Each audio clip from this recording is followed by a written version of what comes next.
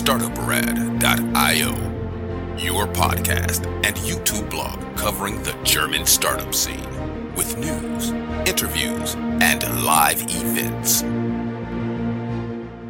Hey guys, hello and welcome everybody. This is Joe from startuprad.io, your startup podcast and YouTube blog from Germany. Today I'm bringing you another interview in cooperation with Invest in Hessen. And this time I would like to welcome Luca. Not as his name suggests, he's not from Italy. He's born and raised here in Frankfurt, even though I do believe on your parents' side, one side is from Czech Republic and the other side is from Italy. But since you're born and raised here in Frankfurt, I would like to welcome you with Gute wie? Gute Jan. Thanks for having me. Totally my pleasure. Totally a pleasure to have you here. And you are the founder of a startup.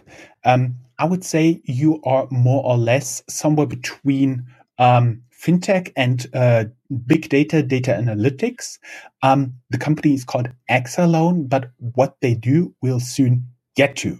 First, as always, I've been looking at your LinkedIn profile, and everybody who's listening to this or watching this can go down here in the show notes and learn more about you or reach out to you directly.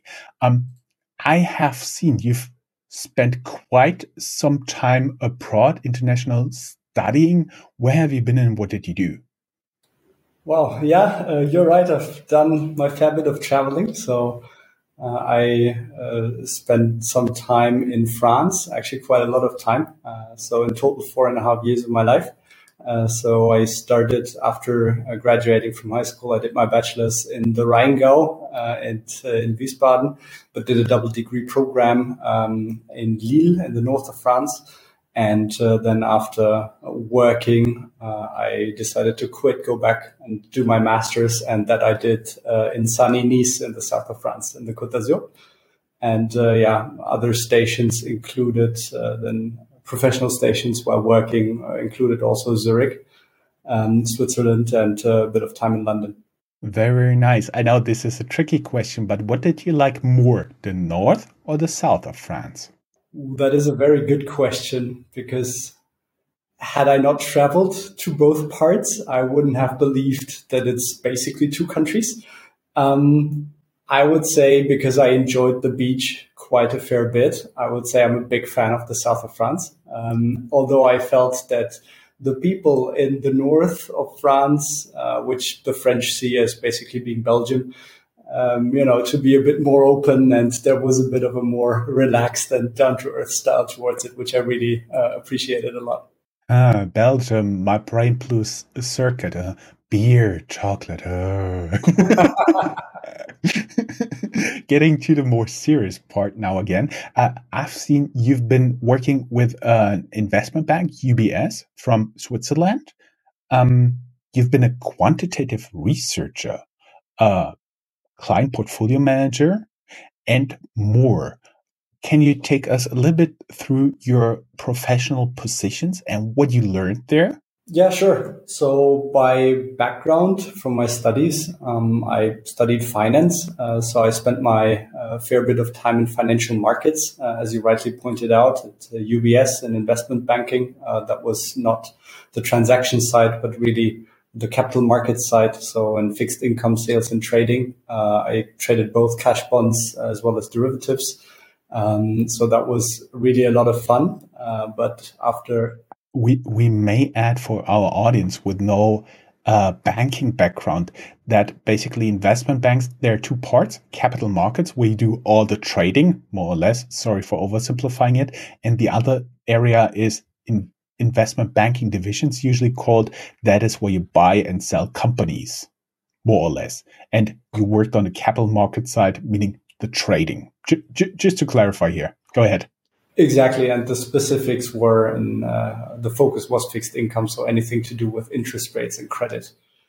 So that was a lot of fun. And then after some time, after a couple of years spending at, as I like to say, the dark side of the force, I chose to do a reboot and essentially transfer more towards the buy side, meaning to the investment management part, making investment decisions, creating portfolios, and also add a data analysis and quantitative component to the entire process. And because I'm very passionate about two things, it's financial markets, but also technical stuff, so data analysis and data science. And so I did that and ended up being a quantitative researcher, so doing a lot of statistical modeling and coding and developing investment strategies. And as a quant researcher at a startup after my studies, also in the south of France, which was pretty awesome. And then after that, I ended up in Switzerland running systems and technology for a hedge fund, where we created quantitative overlay models in FX and fixed income markets. So always combining these two aspects, data analysis and financial markets, always in the context of credit and interest rates. And it was at that time where I actually met one of my co-founders, and we were experimenting with different investment strategies, and we're also looking at different markets where you could find yields, and segments that would allow you to capture some interesting returns. And that's actually how we started looking deeper into what was going on in lending and in credit. And that's how the origins of EXALOAN emerged. I will not even start to explain quantitative analytics for hedge funds, but I'll link a hell lot of articles down here in the show notes, guys. No trouble. You can read everything you want. If you're done with reading in, let's say, 3 or 5 years, we'll answer questions, right? One question here is, you met your co-founder there. What was like the moment when you decided, okay, let's jump ship from this hedge fund and do some real cool fintech startup stuff? What was like the moment? What was the inflection point? Yeah, it wasn't exactly a planned move, to be honest. It's not like I've always wanted to become a founder. It never seriously crossed my mind until, how you say, the stars aligned, and you're all of a sudden facing the opportunity to actually do it and go ahead and found your own company. So, and at that time, we were just, playing around, experimenting and looking into different lending segments. What's really cool is that we saw that with the entrance of technology, traditional core financial segments like the lending space, like currencies, like trading, were starting to become disrupted and also more technologically driven. So what we were really keenly observing was the change of basically lending shifting towards more digital channels. So, borrowers applying more online. Nobody can be bothered to go to the bank subsidiary and fill out a lot of paperwork. But, you can do everything in a digital fashion.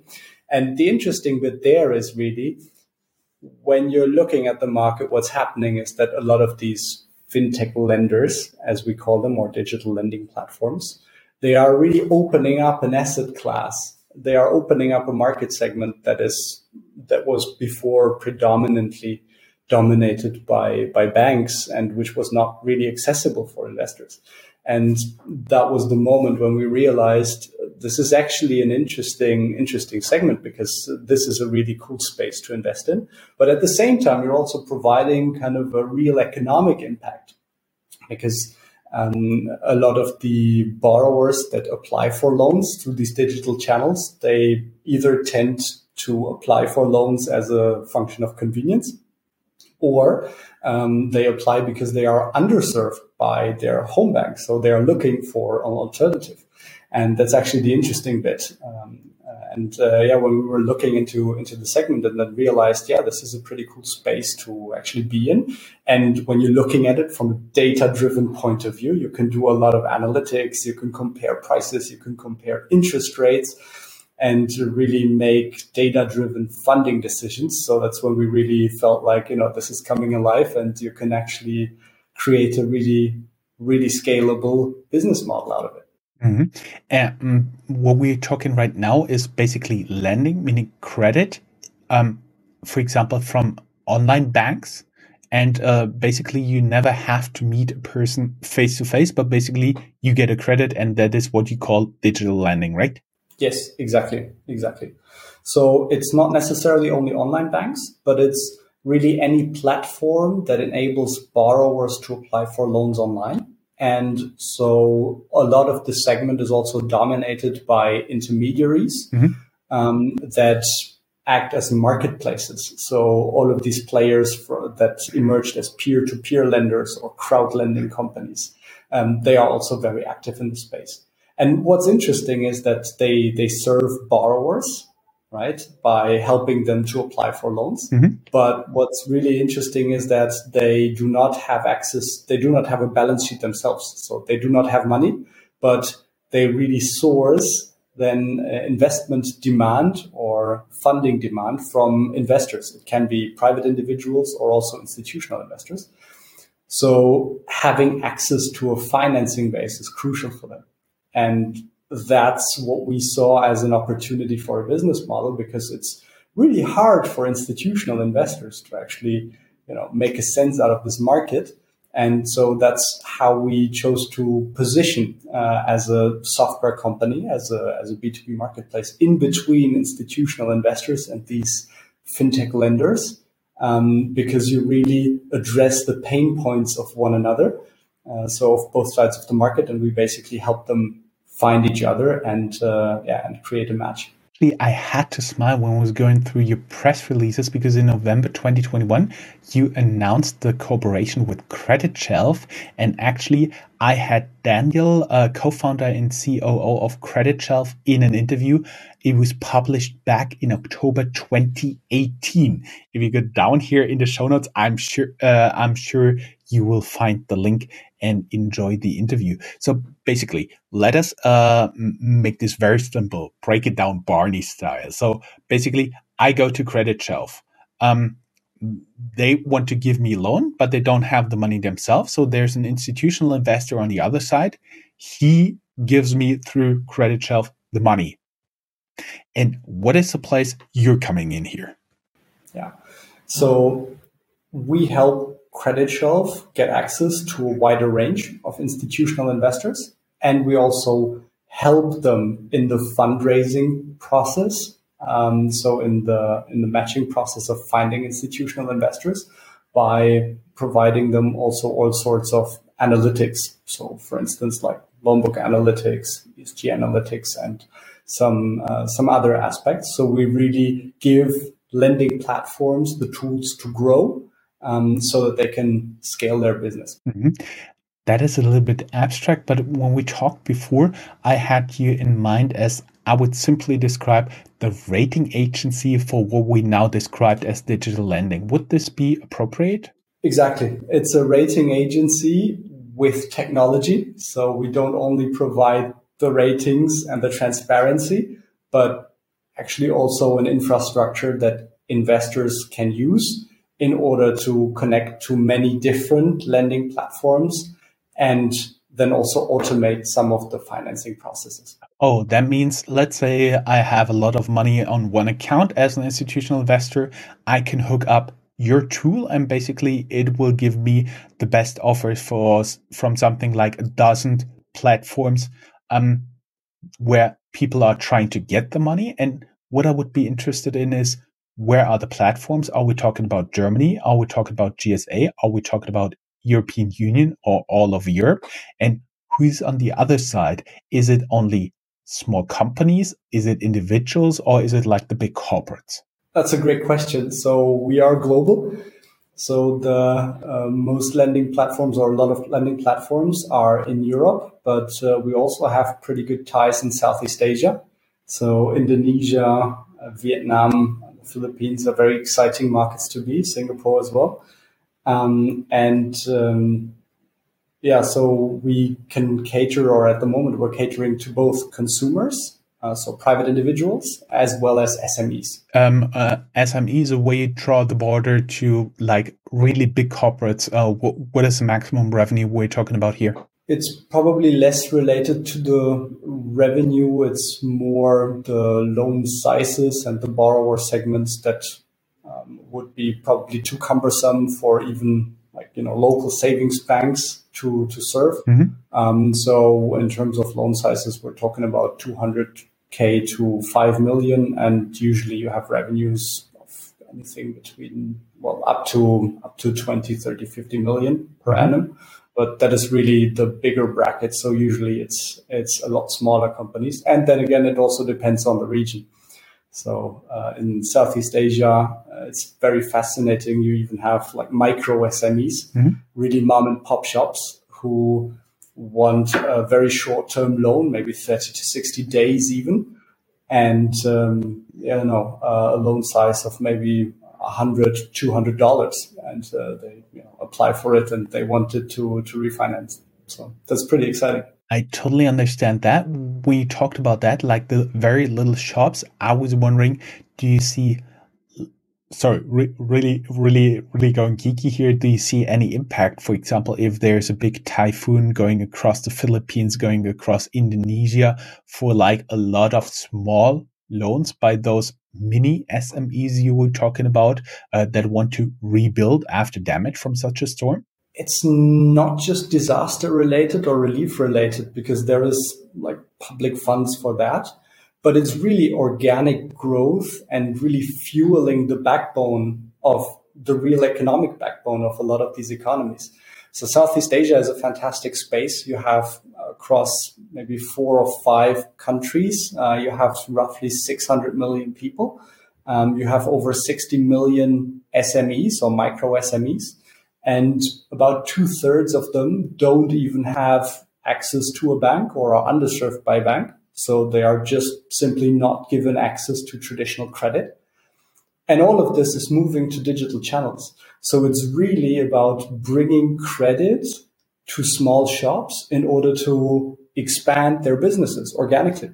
And that's pretty fascinating. Is this also where you see your biggest growth opportunity for that? Yes, definitely. Definitely. That's the space where you need to be if you want to have the maximum growth opportunity. And it's also a great story because you are really making an impact with your investment. And there is a reason why even development banks like the ADB, for instance, see fintech lending and technology as one of the most important drivers for financial inclusion. Because if credit is moving to digital channels, then you can reach entirely underserved or entirely new borrower segments, which is really cool. But the fascinating thing is that the same question remains, like for lending platforms over here in Europe, where do I get the refinancing from? So who gives me the firepower? So digital lending is growing really rapidly, but what's missing is a digital refinancing channel. And that's exactly what we're building with EXALOAN. Ah, I see. So you're on a really big global mission. What I would also like to talk about a little bit here is that you also do some digital asset rating, blockchain integration. There was just recently a press release. Can you talk a little bit about that? Sure. So I was referring to the investment infrastructure that we have when we empower investors to actually automatically source the right loans that they want to put in their portfolio. So what's really cool with our partners, Enlight, who are a universal investment company, they have created a tokenization engine. They have created a digital asset platform with which we can create a digital token in which we can book or on which we can source these loans that we actually source from loan originators. So this is really a step to the next level. So this is joining digital assets with digital lending, as we call it. And this also revolutionizes the entire booking infrastructure and the investment vehicle that is actually used, because we're no longer talking about traditional investment funds that can be then invested in by investors, but you can have a digital token. And what this does is it solves another headache for a lot of investors when you're investing or when you're allocating your money, into some of the alternative investments and illiquid asset classes like real estate and credit and so on, because you always have the problem of a lack of secondary market liquidity.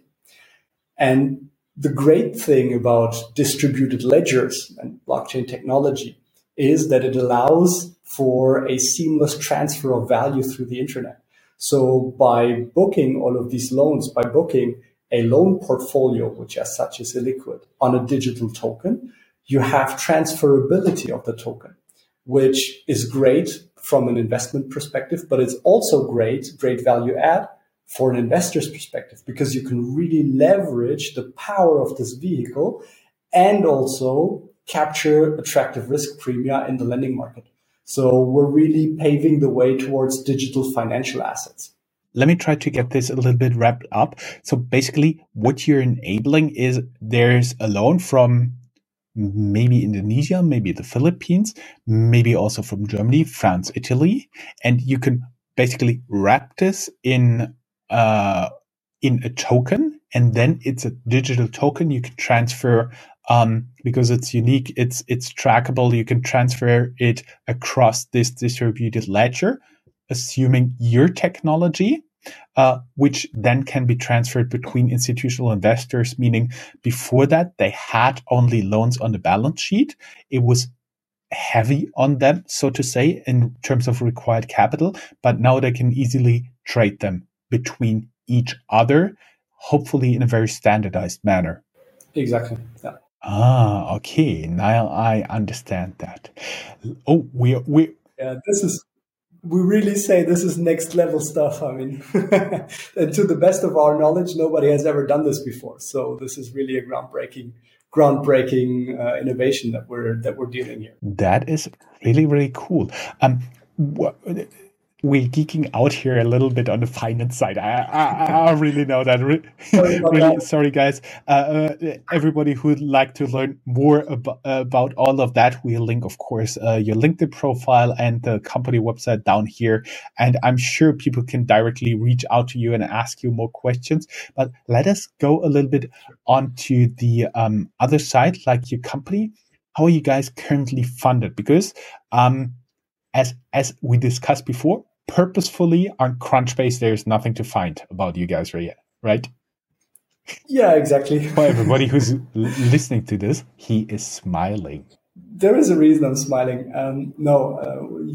It's exactly right that you don't find a lot of information on Crunchbase, but I think that is okay. So we started out as a bootstrap company, and we also do have external money on board, so some business angels and local VCs. And the reason I was smiling is that we actually just closed another funding round, and we're really excited about the potential and the growth opportunities these unlocks for us in order to ramp up the business, scale the business, and add exciting new features to the platform. When are you looking for new funding? Probably in 12 to 15 months. Are you guys currently hiring? Yes, definitely. So we're always on the lookout for good developers, data scientists. But if you want to help us increase our outreach in exciting destinations like Southeast Asia or in Sub-Saharan Africa or in the US, then we're also looking for motivated growth managers in order to connect with digital lending platforms and investors. Talking about this here, are you a digital company, meaning people can stay where they are, or would they be required to relocate to Frankfurt? So relocation is more fun because we have a really cool team, but of course, we also offer some flexibility to, partly work from home. I think this is a normal thing from COVID. We have made pretty good experiences. So one fun story is I worked with a bunch of team members. We worked fully remotely during lockdown out of Singapore because our flights got canceled. So we ended up spending, having half the company working out of Southeast Asia and the other half being in Frankfurt for about 3 months. So we have a fair bit of experience of also working fully remotely. So there are, always solutions to be found. Mhm. And am I right to assume that the specifics of your average customer are pretty much off the chart as compared to other companies we're talking to here? Because my understanding is you're addressing institutional investors that are either investing a small share of their investments in, as you said, alternative investments, for example, credits via those credit platforms, or they're very specialized investors. But I do assume if you just manage, uh, sorry, financial terms here, just manage a few million euros, that's most likely not a tool for you. Yeah, so being a marketplace, we're really juggling two different types of customers. And as you rightly say, the one part of the customer base is institutional investment managers, typically asset managers, so accounts that professionally manage money for others, who in turn have a lot of institutional clients like pension funds or insurance companies who are the end investors. And yeah, so we are targeting especially institutional asset managers and in general also the ones that are interested in adding digital lending exposure or interested in adding new product offering in the lending space or in the private debt space to their portfolio. Mhm. Last question for this part. What are your future plans? I understand taking over the world, enabling all the digital lending platforms with their refinancing and connecting on the other side of your platform institutional investors to it. Best would be both across the globe, right? Yes, exactly. So our mission is to close the global financing gap, which is a staggering $5.2 trillion, which means that across the globe, there's more than 100 million SMEs that are underserved or that are lacking financing. And we really think that digital channels or fintech loan originators are in a prime position to tackle that segment. And we will not stop providing and connecting them with funding sources until that mission has been completed, until the funding gap has been closed. Sounds really good and really big numbers around.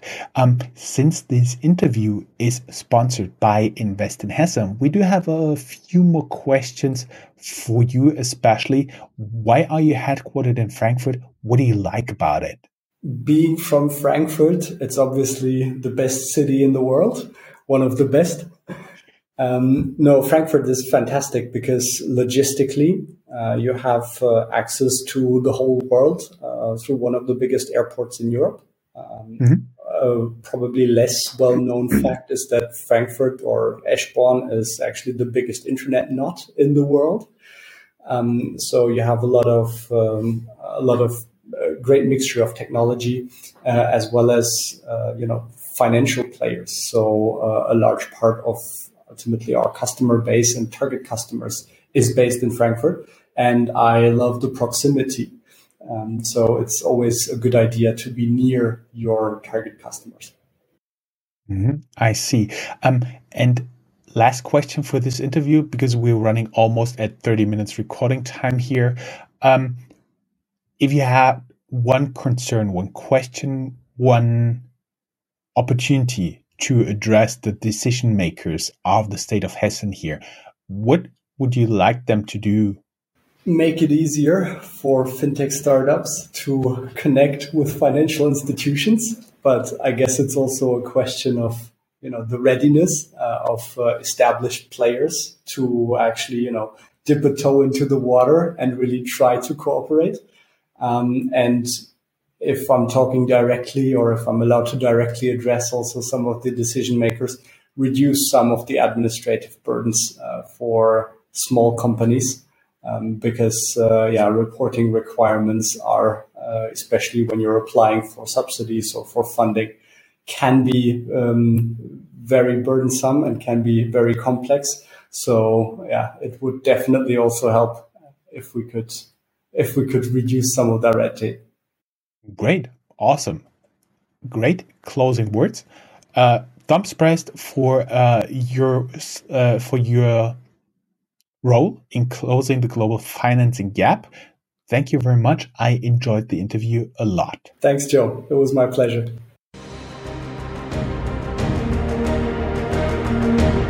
That's all, folks.